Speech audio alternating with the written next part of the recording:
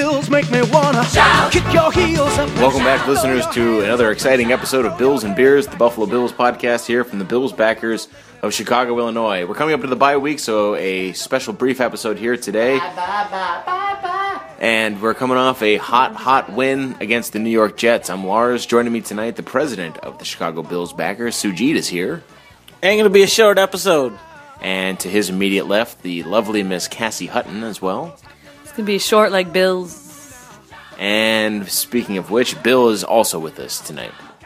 Howdy, partners.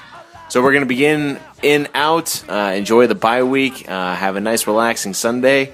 But a couple of things we want to talk about coming off that New York game and talking about all the playoff implications that now abound here in Bills Nation. Let's go Buffalo! Let's go Buffalo! The Bills make me wanna shout, kick your heels up. So I hate to be the one to say I told you so, but I told you so. I've been saying for weeks now that implications for the playoffs are in the air. The Bills with a big win over the New York Jets, and suddenly everybody in Bills Nation is talking about the scenarios that put our boys in the postseason. It was a fun game to watch. Suj, we'll start with you. Who was your Labatt Blue MVP of Sunday's now playoff implication game? I'd have to say that my Labatt Blue Player of the Week is going to be Leodis McKelvin. Just general solid performance from someone that it's still surprising to me that he gives solid performances. So, there was probably people that played better. I think Kyle Williams played great and all that other stuff, but just from someone that's stepping up this season and really flourishing in a more consistent way, I give it to Leodis McKelvin. Now, Suj, you're a noob here to the Bills and Beers podcast, but for the past 5 seasons, we have been doing nothing but touting praise for Leodis McKelvin. They put that man in a man-to-man scheme and watch him fly. Cass, do you care to take a quick break from Instagram to share with us your Labatt Blue Player of the Game? Thanks, Lars. I was looking at my wedding pictures. No, I wasn't. I was actually on the Bills roster trying to go through which player I was going to choose. Okay. So I was just doing some homework, some research. I picked David Nelson. I love David Nelson. It's good to see him back in the game in the green and white. He had one solid one catch. So my Bills Labatt Blue Player of the Game, I guess it's an easy one, but I'm gonna go Jarius Byrd. 2 interceptions. That's pretty solid. Zach, yeah. So he seems like he's coming back and starting to prove himself. Looks like he's in mid-season form coming to the late end of the season. So would have been nice I had you in week 1, but welcome back. Dion said pay that man. I don't know. Yeah, we don't have to get it. That's been one subject we've avoided like the plague here on Bills and Beers, which is the ongoing Jarius Byrd saga. But Bill, better and brighter things on the horizon, and great win looking back. So who was your MVP of Sunday's game? I love Jarius Byrd as well, but seeing that Cassie already chose him, I'll go ahead and give that Labatt Blue Player of the Game to E.J. Manuel. Okay, all right, nice. And, it's good that there's obvious choices. No matter what, when you've got productions out of your receivers, someone's got to be throwing them the ball. And I don't think E.J. had any. I mean, he almost had that one interception that was just a horrible throw, but he didn't. And, overall, he looked good. And we got to remember again, he's a rookie quarterback. I'd like to compare. I think he's got, the second highest quarterback rating out of rookie quarterbacks since 2000 or something. I'll take it. That's pretty damn good. Yeah. For the Bills or overall? Yeah. No, overall. Wow. I'm just surprised that Colin Kaepernick and Russell Wilson and all those people didn't. Kaepernick didn't really play his rookie year, but Russell Wilson, RG3, and our dear friend. That's true, but EJ hasn't played that much. Anyways, no, I believe you. I'm not saying that. I'm just saying that I'm surprised. The one thing I want to say, since we're in the Labatt Blue section, is that I was thinking about this. This is the first time in at least a decade, and I know that you don't like Mormon, but I love me some Mormon. I know that he didn't play. I didn't know he didn't play well last game. Okay, but he did have one punt inside the 10 that got nailed in there. All right, so that was one good play. Now, granted, there was at least 3 or 4 other bad plays, but regardless, so I like Mormon, whatever, just because it's the only jersey I have. Okay. That blue. Tie this together. No, I'm not saying that. No. What I'm saying is that. Stitch this up. Let me explain. Stitch it up, Doc. Why's everyone got to get on the black man? Oh, sorry. I mean, never mind. All right. So, what I'm saying is that this is the first time in at least a decade. Wrap it up. Hey, Bill. I mean, Such. Make your point. It's the first time in a decade that there's no one on the Bills that I can't stand. Oh, okay. Think about it. Tashard Choice, you know you love some Tashard Choice. Even so. Denoris Cersei, even the backup players. There's no one that you're like, oh God, that guy sucks. There's no like Mark Kelsey. There's no like even if Kelsey was all part. Chris Kelsey, thing. Mark Kelso, Chris Kelsey. I'm tired. Okay, I'm tired. It's obvious. My Labatt Blue player of the game is going to go to Marcel Darius because he set the tone by bending Geno Smith's ribcage the wrong way 3 plays into the game. I think that we'd be remiss to say that didn't have a huge impact on Geno Smith's terrible performance on Sunday. Literally. Impact. Yes, big time impact from Mr. Big Stuff, who was featured on Mic'd Up this week, per I think Suge's request last week. So we'll get through this fast. It wasn't all pretty out there. We did do some things. Now before this next poor guy, I'm sure he's going to take some licks in this next section here, but. You guys should know that right now the New York Jets are giving up an average of 2.9 yards per carry. They have a very good run defense. Now, granted, they have played against the Bills twice, and both times we stunk trying to run against them. But either way, before we go beating up on our running backs, let's just keep that stat in mind. And another stat to share with you, I threw it out there on Facebook today. We have a league-leading 16 interceptions right now. Our 2 top cornerbacks, Stephon Gilmore and Leotis McKelvin, have accounted for precisely 0 of those 16 interceptions. That's quite interesting. Just imagine if they were picking the ball off too. Cass, we'll start with you this time. Who was your Genesee Cream Ale bummer of Sunday's game? Bill, I'll be nice. I won't take yours, even though I concur. I might not choose him either. Oh, really? Well, I'm going to go with a gentleman you just mentioned, Stephon Gilmore. Oh, okay. Yeah. He didn't come to play like I felt like the rest of the players. In the first quarter, he got beat for that. And I mean, he got schooled by, what's his name? Their little wide receiver. Santana Moss. Yeah. What? No. Who? Santana Moss. Who's that little guy? Number 10.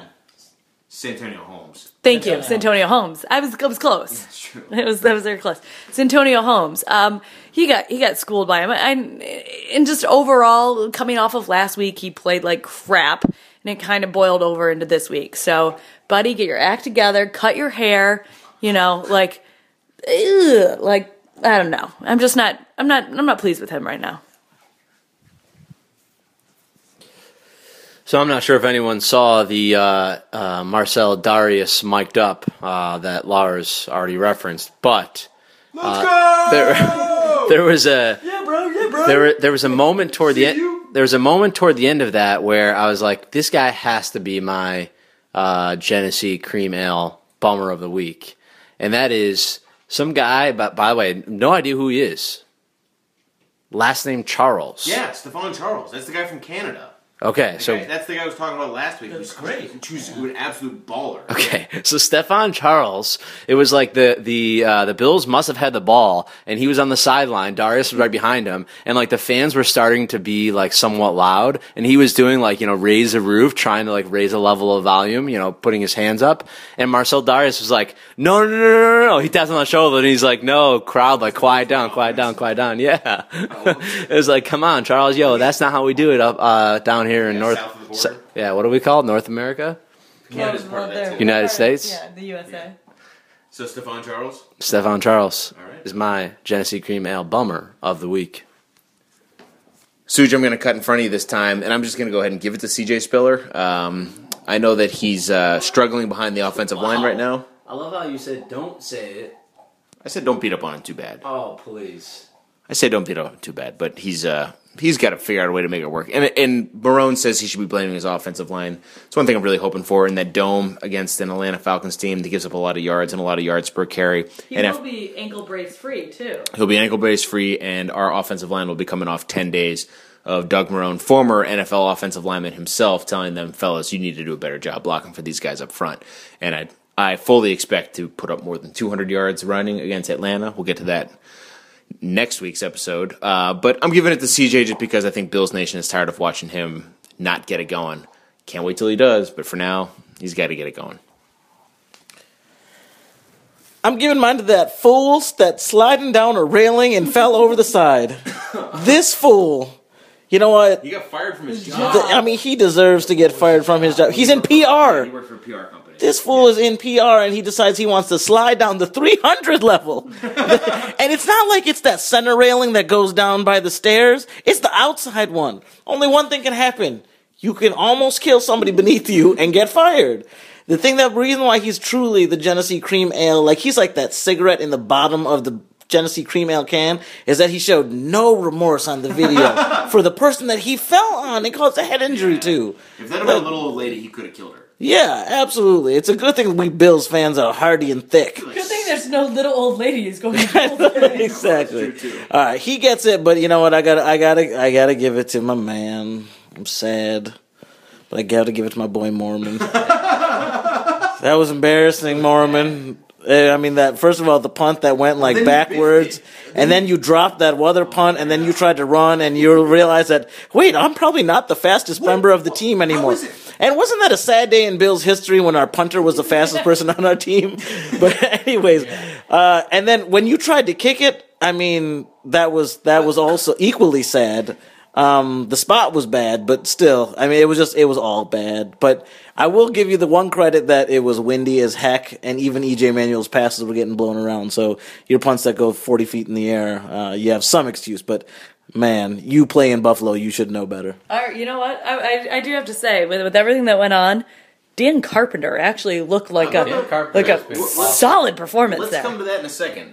But I do want to add, do punters not ever punt having to scramble and punt on the run? Because these guys are specialists at punting a ball, yet when they have to do it on the run, they look like toddlers out there. They become the most uncoordinated, falling all over themselves, whiffing at the ball. That was comical, and thank God it wasn't a close game because we'd be pointing at that play as a turning point. I don't think the problem is the scrambling. I think it's the 280-pound, big, angry black men that are chasing you down. So we're going to wrap it up here. We are heading into the bye week. We have 11 games into the season now. It is a long, long time until the bye week for this team to go through. But we've had enough chance now to look at this team. So I want to ask you guys, throughout this organization, you can include people in the front office, you can include coaches in this, members of the strength and conditioning squad, quite possibly the most healthy Buffalo Bills team going into Week 13, at least the last decade. I'm going to put that out there now, in case you want to pick them.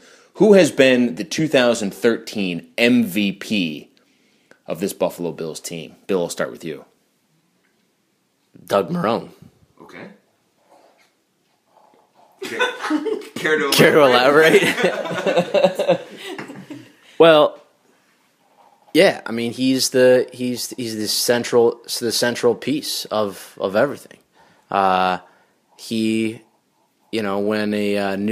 When a company gets a new CEO and the company all of a sudden starts to head in the right direction, you don't go and say the guys in the front lines were the guys that made the difference. The guy that's beneath it all is the one who makes a difference. Okay, that's fair.